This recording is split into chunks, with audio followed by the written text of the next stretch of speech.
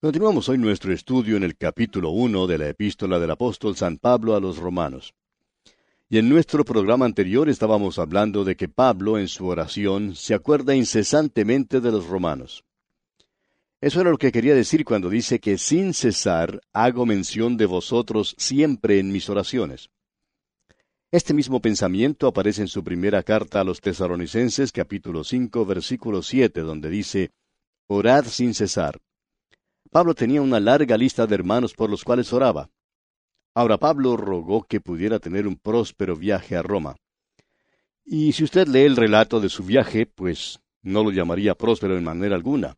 Fíjese usted que viajaba de prisionero, se encontró en una tempestad, la nave se perdió y hasta fue mordido por una víbora. Pablo pidió que el viaje fuera posible, que las dificultades fueran quitadas para que él pudiera viajar a Roma. Se sometió a la voluntad de Dios y el viaje que él hizo, lo hizo en la voluntad de Dios. El relato de ese viaje lo encontramos en los capítulos 27 y 28 del libro de los Hechos de los Apóstoles. Volviendo ahora al capítulo 1 de esta epístola a los Romanos, leamos el versículo 11. «Porque deseo veros, para comunicaros algún don espiritual, a fin de que seáis confirmados». Esta expresión, «porque deseo veros», no es el lenguaje de un hombre que es indiferente a la iglesia de Roma. Pablo quería enseñarles la palabra de Dios. Él amaba el enseñar la palabra de Dios. Cuando un predicador no quiere ya enseñar la palabra de Dios, se constituye meramente en un clérigo. Y llega a ser administrador y promotor, pero ya no es hombre de Dios. No es ministro de la palabra. Un hombre dijo en cierta ocasión, «Ya no me da gusto predicar la palabra de Dios». Y un predicador anciano que le escuchaba le aconsejó, «Pues entonces, amigo, es mejor que te salgas del ministerio». Amigo oyente, Pablo quería comunicar a los hermanos en Roma algún don espiritual. La palabra comunicar, metado en el original, contiene la idea de participar más bien que de dar. Pablo probablemente quiere decir que quería participarles el Evangelio por medio de su ministerio de la enseñanza para que fueran mejor instruidos en la verdad. La cláusula «a fin de que seáis confirmados» indica esto. Esto también se refiere al desarrollo del carácter cristiano. Pasemos ahora al versículo 12 de este primer capítulo de la epístola a los Romanos. Esto es, para ser mutuamente confortados por la fe que nos es común a vosotros y a mí.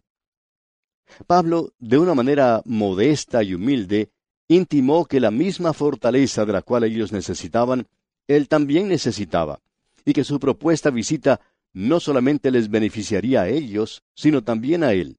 Estarían mutuamente bendecidos en la palabra de Dios. Pablo les participaría algo a ellos, y ellos le participarían algo a él.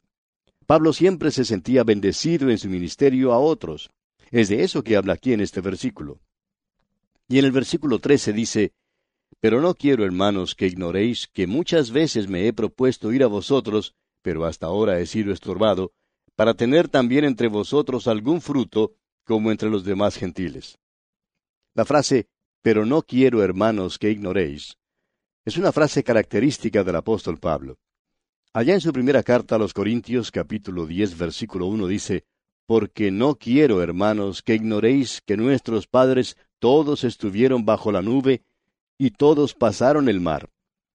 Y también en su primera carta a los tesalonicenses, capítulo 4, versículo 13, dice, «Tampoco queremos, hermanos, que ignoréis acerca de los que duermen, para que no os entristezcáis, como los otros que no tienen esperanza». Esta frase se usa para dar énfasis. Ahora, la palabra hermanos se refiere tanto a hombres como a mujeres. Pablo quería recoger algún fruto entre los hermanos romanos. Ahora, parece que eso no se refiere al hecho de ganar almas en Roma, sino más bien al de llevar fruto en la vida de los hermanos allí. Veremos esto en más detalle cuando estudiemos el capítulo 6 de esta carta a los romanos. Ahora, la frase «como entre los demás gentiles» indica una vez más que la iglesia en Roma se componía mayormente por convertidos del paganismo. Leamos ahora el versículo 14. «A griegos y a no griegos, a sabios y a no sabios, soy deudor». En los versículos 14 al 17, el apóstol Pablo da 3 declaraciones interesantes. Dice en el versículo 14, soy deudor.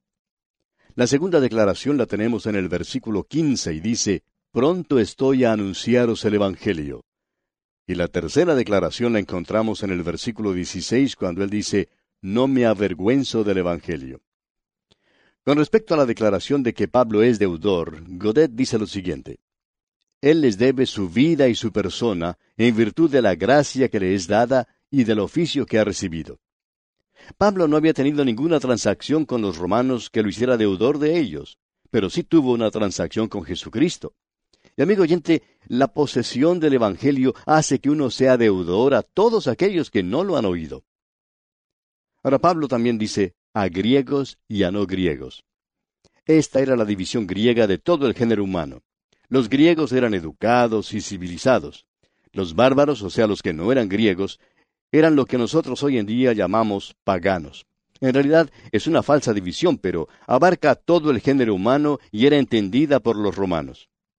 Pablo dijo que era deudor tanto a los griegos como a los bárbaros. Ahora, ¿cómo llegó a ser deudor Pablo? ¿Acaso compró él corbatas y zapatos olvidándose de pagarlos? No, amigo oyente. Él no había tenido ninguna negociación o transacción comercial con esta gente.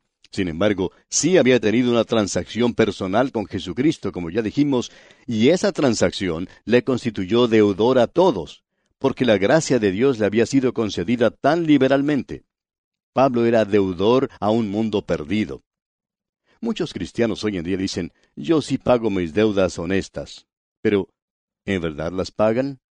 Usted y yo, amigo oyente, no hemos pagado nuestras deudas honestas hasta cuando todos hayan oído el Evangelio de Jesucristo. Cierto día, dos predicadores viajaban por el interior de un país del Oriente. Hablaban del hecho que aquel país estaba cerrado al Evangelio. Ni aún se podía hacer la propaganda para el Evangelio allí. Al continuar su viaje, llegaron a un pueblito. Toda la propaganda que encontraron en aquel pueblito era en el idioma de aquel país, por supuesto. Y ellos se sintieron muy extranjeros en esa tierra extraña. Luego, al llegar al final de una calle, vieron una gran valla anunciadora y todo lo que pudieron leer en esa valla fue la palabra Coca-Cola. Entonces, uno de los predicadores dijo a su amigo, ¿no es interesante cómo la Coca-Cola ha tenido mejor éxito en hacer propaganda y en publicar su mensaje que lo que el Evangelio ha tenido en más de 1900 años? Amigo oyente, no hemos pagado nuestra deuda hasta cuando todos hayan escuchado las buenas nuevas. Multitudes todavía no han oído de la salvación que hay en Jesucristo. El apóstol Pablo dice, he recibido a Jesucristo como mi Salvador y soy deudor. Y nosotros, amigo oyente, también somos deudores a todos aquellos que todavía no han oído. También dice el apóstol, a sabios y a no sabios. Y esta era la distinción intelectual que él hizo entre los de la raza humana. Los sabios incluyen a los inteligentes, las personas sabidas, todos los intelectuales. Los no sabios son los ignorantes. Y esto nos dice que el Evangelio es para todo nivel intelectual. Y continúa el apóstol Pablo escribiendo, y dice en el versículo 15, así que, en cuanto a mí, pronto estoy a anunciaros el Evangelio también a vosotros que estáis en Roma. El doctor Stifler, un estudioso de la Biblia, escribe lo siguiente en cuanto a Pablo. Dice, él es maestro de su determinación, pero no de las circunstancias. Y amigo oyente, Pablo está ansioso de predicar el Evangelio.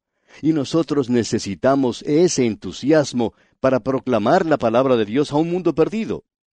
La frase, también a vosotros que estáis en Roma, se limita a la iglesia en Roma y no se refiere a toda la población. Toda esta introducción íntima que encontramos en los versículos 8 hasta el 15 es limitada a la iglesia en Roma. Habiendo pues completado esta sección, vamos a hacer una lista de los 7 motivos que tuvo Pablo para querer visitar a Roma y son los siguientes. Primero, la voluntad de Dios, como lo vemos en el versículo 10. En segundo lugar, un anhelo de ver a los santos, según el versículo 11. En tercer lugar, comunicar un don espiritual, conforme al mismo versículo 11. En cuarto lugar, para que tanto Pablo como los hermanos en Roma fueran mutuamente confortados, como lo vimos en el versículo 12.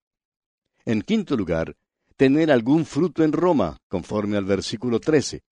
En sexto lugar, pagar su deuda, según vimos en el versículo 14. Y en séptimo y último lugar, Pablo está pronto para anunciar el Evangelio, como acabamos de verlo aquí en el versículo 15. Veamos ahora la revelación de la justicia de Dios en el Evangelio. Leamos el versículo 16. Porque no me avergüenzo del Evangelio, porque es poder de Dios para salvación a todo aquel que cree, al judío primeramente, y también al griego. La palabra porque, en el original es gar, marca la transición de la introducción al tema de la epístola. La frase no me avergüenzo es el negativo que se usa en griego para dar énfasis. El apóstol Pablo en realidad se gloría en el Evangelio, aunque éste condena a los hombres y presenta a un Salvador crucificado y humillado. Los versículos 16 y 17 constituyen la respuesta de Pablo a cualquiera que creyera que le había faltado confianza en el Evangelio en Roma. En esta sección vemos las tres misiones de Pablo. Escuche bien. Primero, soy deudor en el versículo 14, y esta es la admisión. En segundo lugar, pronto estoy en el versículo 15, y esta es la remisión. Y en tercer lugar, no me avergüenzo en el versículo 16, y esta es la sumisión. Pablo dijo que no se avergonzaba del Evangelio. ¿Por qué? Si usted visita las ruinas de Éfeso, puede ver muchos magníficos templos de mármol. Pero en el primer siglo, ni una sola iglesia fue construida allá en Éfeso. Si usted camina por las ruinas de las 7 iglesias de Asia, puede ver una vez más las ruinas de templos espléndidos.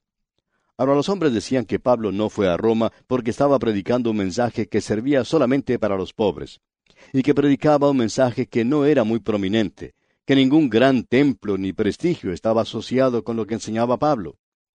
El templo de Diana en Éfeso, por ejemplo, era un tributo a la enseñanza de una religión, aunque era falsa. Pero ningún templo fue construido después que Pablo predicó el Evangelio.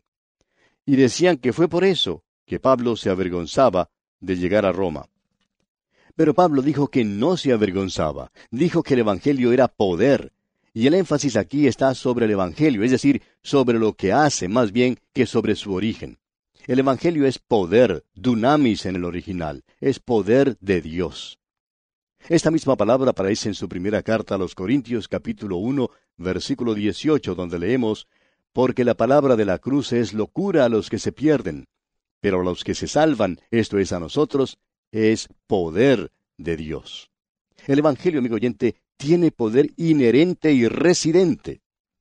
El Dr. Vincent, otro estudioso de la Biblia, dice que el poder de Dios es una energía divina. Nuestra palabra dinamita se deriva de esta palabra para poder. Lamentablemente, esta palabra no fue reservada para lo que han nombrado equivocadamente poder atómico. El humilde átomo ha desmentido su nombre. La palabra átomo se deriva de una palabra griega que quiere decir que no puede ser partido ni dividido.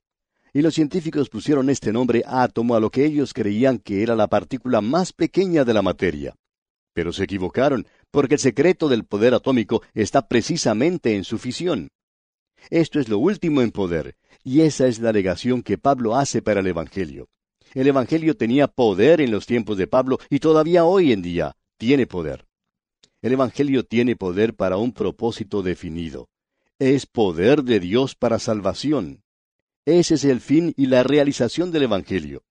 La palabra salvación es el término que incluye todo el Evangelio. La palabra griega soterión simplemente significa salvación, pero la Biblia la usa para comprender todo, desde la justificación hasta la glorificación. Constituye tanto un acto como un proceso. Es igualmente verdad que Dios primero me salvó, segundo me salva y tercero me salvará. Este mensaje es para todos. Comprende a toda la raza humana sin consideración a obstáculos raciales o religiosos.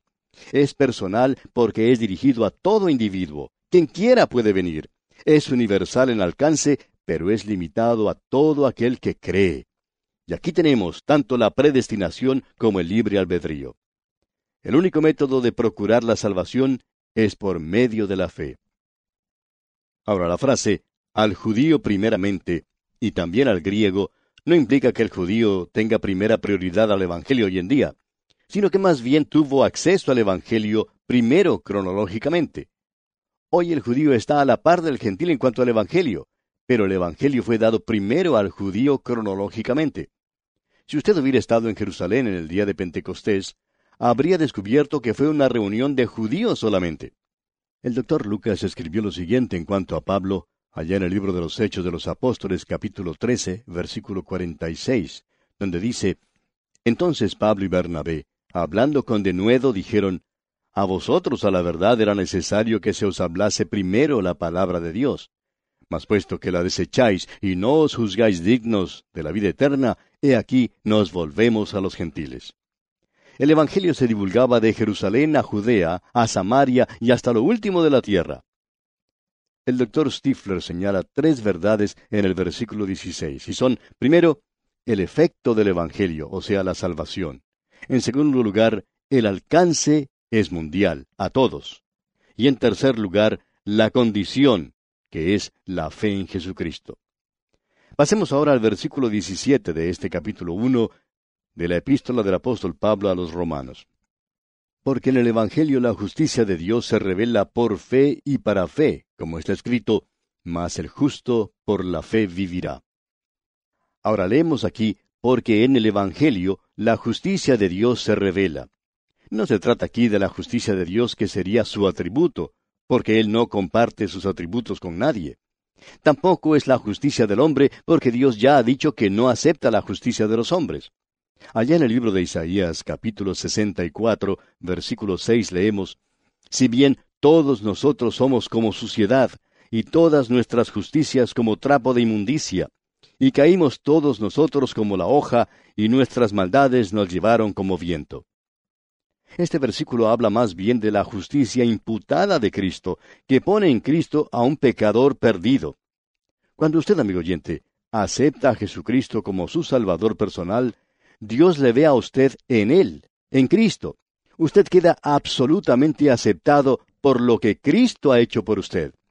El único método de procurar esta justicia es por la fe.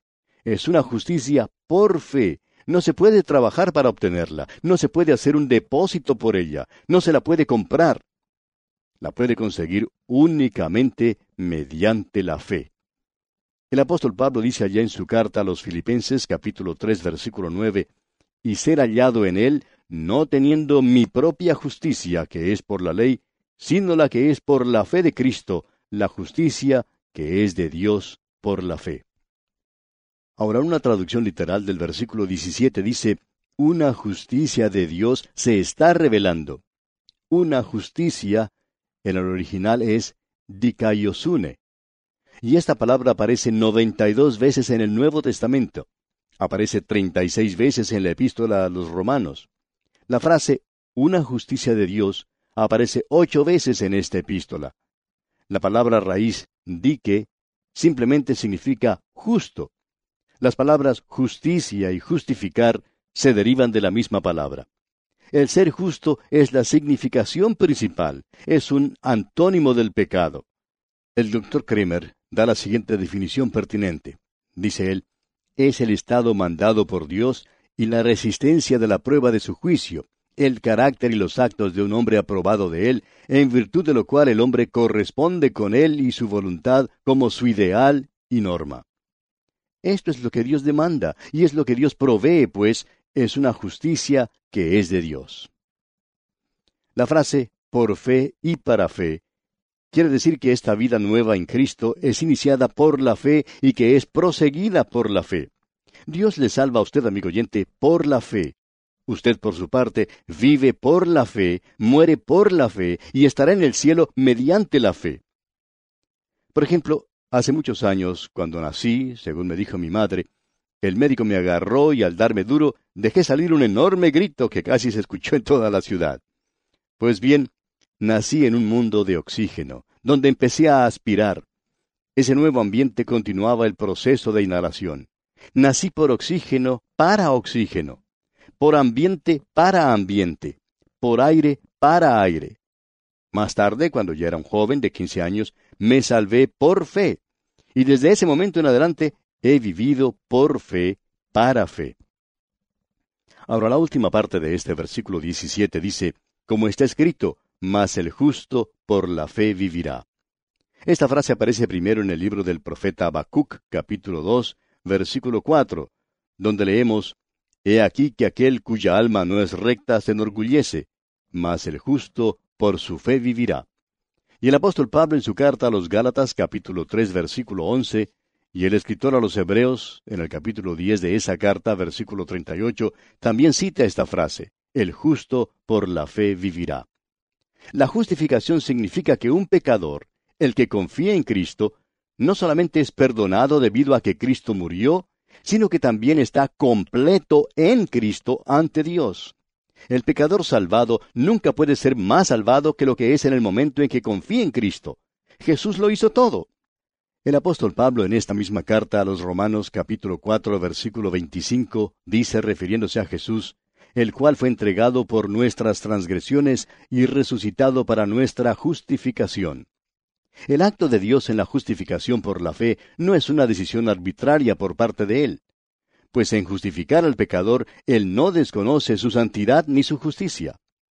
Siendo que Dios nos salva por gracia, esto quiere decir que no hay ningún mérito en nosotros. No nos salva en ninguna otra base que la base en que hemos confiado en Cristo.